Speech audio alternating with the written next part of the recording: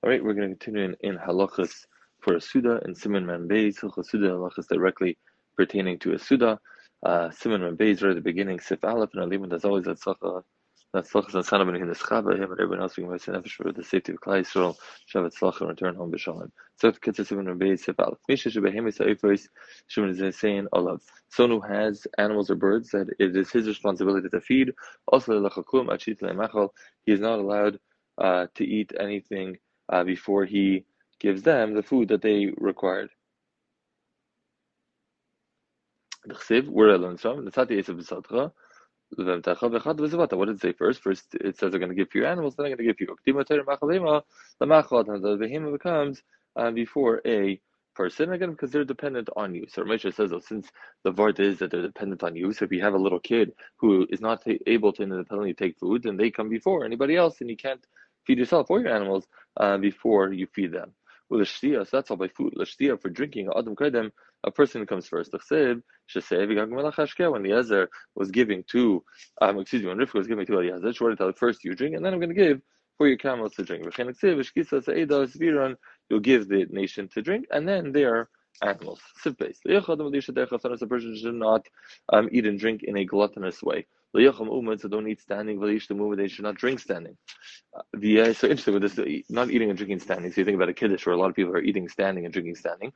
There's a whole halachic discussion, just a side point, not really more Shabbos halacha, that there's a catch-22 by a kiddush, right? Because we know you need kiddush b'makom seudah. You have to do kiddush in a place where you're kaveya seudah. But if you eat enough mezainis to be a kaveya seudah, then you should have to wash. So how do you have a kiddush where basically you're making kiddush? The kiddush is going to count because it's in a kiddush b'makom seudah, but you're not going to have to wash. So one of the eitzes is, right, so you don't eat foods that are pas. You don't eat passive kisnin. So you don't eat ragalach or crackers, but you eat a piece of lakshan kugel, cholent, things like that never are considered pas. So you're never going to get to hamaitzi, but still will count for a seudah. One of the other eitzes our Chashochan brings a very chiddush. He says kiddush makom seudah is the tzura and how you eat. That if you don't eat the way you normally eat at seudah, one of the eitzes he gives is that you eat standing. So by eating standing, it shows that it isn't really a seudah. Okay, in any event, but in general, a person should not eat or drink standing. Your your table should be clean and covered nicely. Even if you're not eating important food, that still is a proper way to eat. A person should not eat a big slice of bread the size of a kabeya and eat directly out of it, because again it looks like gluttonous. So don't hold it in one hand and then tearing it out from that hand and putting it in your mouth. And also it's not a kavod way to eat. A person should not completely drain one cup in a shot. And if you did, raise the gargon, again, it's like a fresser with drinking. I don't know what the word is in English. So that's if you do it in one shot. If you do it in two shots, that's the appropriate way to drink it. If you do it in three, raise the gasirach, then you're showing like your fine shmekah, you only take fine sips. That's a shtickle gaividik.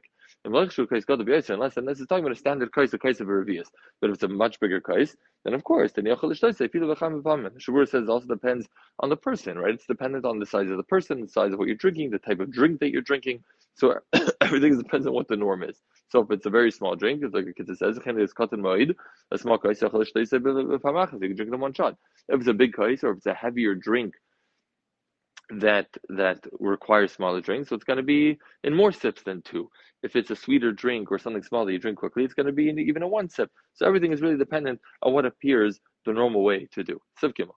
The Yishak Prusa V'nechanag don't take a bite out of a piece of bread and then put it on the table, or you didn't give it to your friend, or take a current to a bowl. Maybe his friend will be disgusted by this.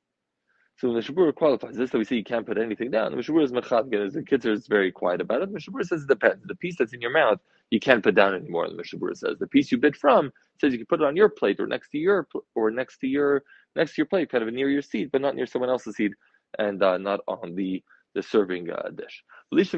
Don't drink from a cup. Beat in and give your friend to drink the leftover. Why not? In general, a person should not drink from his friend's cup. And then they're going to hand it to him. It's going to be an awkward moment. What's he going to do? He's going to be embarrassed, and he's going to force him to drink something that he should not be drinking. So let's say a person should not be kind of angry and makbid on everything by his seudah. Because people are going to be embarrassed to eat. They're worried any little thing you're going to do, you're going to say, you did this, you did that. So you shouldn't do things like that because people are not going to be comfortable. People are going to think that you're constantly upset about the way that they're eating. Then they will not, so they're not going to eat, and it's not going to be an enjoyable seudah. Sure, says another issue. If they're worried that every time you're going to get angry, then if a poor person comes and wants to eat by the seudah, then you're not going to invite him or give him any of the food because you're worried the balabais is going to get angry. Seif. In Masichin Masuda, each person should not talk while they're eating a feed of the Divrei so the sakana, then maybe what the food is going to go down the wrong pipe. But feeling mentioned is a person who sneezes, and normally we went from gesundheit, you should not say susa gesundheit because of the sakana. But if it's not the time you're eating, like between courses or something like that, mitzvah the meshulchan the it's a mitzvah to talk, say something in the veter at the table. You should be there on both parts, right? Not to talk when you're not supposed to, and to have the veter by your meal. It's a good minute to say after the hamaitzi. To say kapitel chav gimel and tell him why shoot Torah. Hey, you're reading tell him it's Torah. The gam tefillah is an and also it's like davening for your food, and the appropriate time to daven for food is when you have food in front of you. Thank Hashem for what you have, and also have a tefillah for future food. After the seudah neged number b'chol on the haris bubble, the minhag is in to say the kapitel of haris bubble before benching. Shabbos yontav b'cholim shem v'tachnon. Shabbos and yontav and all the days we don't say tachnon. I'm shir malais b'shuv Hashem shivatzian. Right, we say the kapitel of shir ha malais. So those who only have the minhag to say on haris bubble by sudim of sekas. On Erev Tisha. When a person is learning, this is more relevant to those days when you're learning on the table from the sefer. You have to be very careful.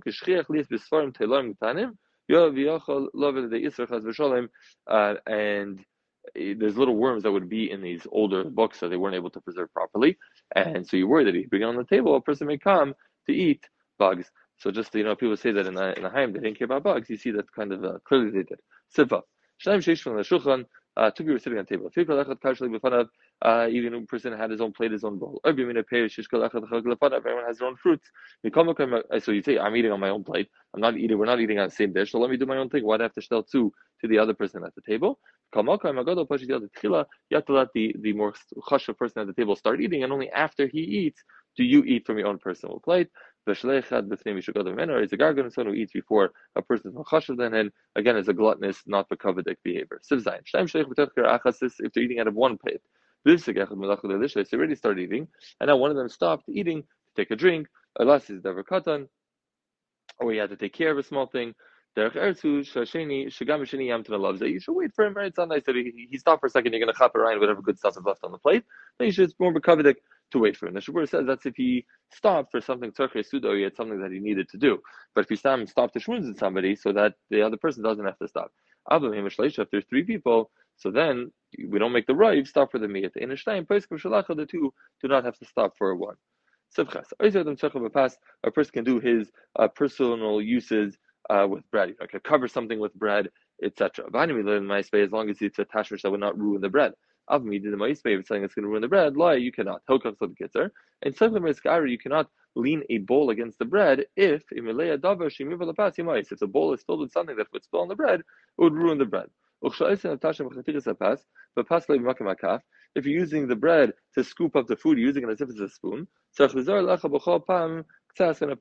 You should use eat some of the bread together with it. Don't just scoop with the bread and kind of take the food right off. Eat a little bit of the bread, because otherwise it is a bizayin for the bread that you're only using it as a spoon and you're not using it at all, and then it's not going to be really usable after. But when you left over the leftover bread, you should also eat that leftover bread, because certainly nobody else is going to eat the bread that you used as a spoon, so it's going to go to waste. So you should eat that bread. Last one for today, siftes. Also, there's a process. Also, to throw bread. Even if just throwing it to the other side of the table, it's still us as a bizayin for the bread. He has rika, he bizayin, because of throwing it.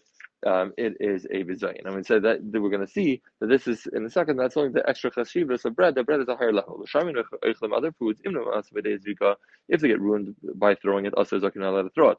But if they don't get ruined, like nuts, etc., mutter, then it is mutter. And again, it's the only time it will not get ruined, so you have a nut in its shell and it's falling on a clean area, that's going to be okay. A person should not sit on a sack, he should not sit on a sack, that by him sitting on the sack, he's going to ruin the produce that's within it. You should not do that. A person should not do it with wine, or with other mashke, mishum be zayin, because it's a bizayin for the food. Right? Even though technically it's one of the shivim ashkim, it's a bizayin to do it. Shreya is a eichel munach alaretz. When a person sees food on the ground, tzarich like bri has to pick it up. Machshu la adam seven alacha machal that is right for a person. In machila sebema, you should not feed it to an animal. You should bizuya eichlin because it is bizuya. It's a bizayin for the eichlin to use it for a lower task. However, the Eli Rabbah is mistapik if this halacha applies, and the Mishabur says if you don't have any food to feed your animals, then certainly you can give that food to the animals. And I think the same would apply. If leftovers are not really good for a person anymore, they once were machaladim, but now it's already old. It's going to go to the garbage. I would think, again, not a paisik, but I think based on the Mishabur and the Eli Rabbah, then in such a case it would be mutter.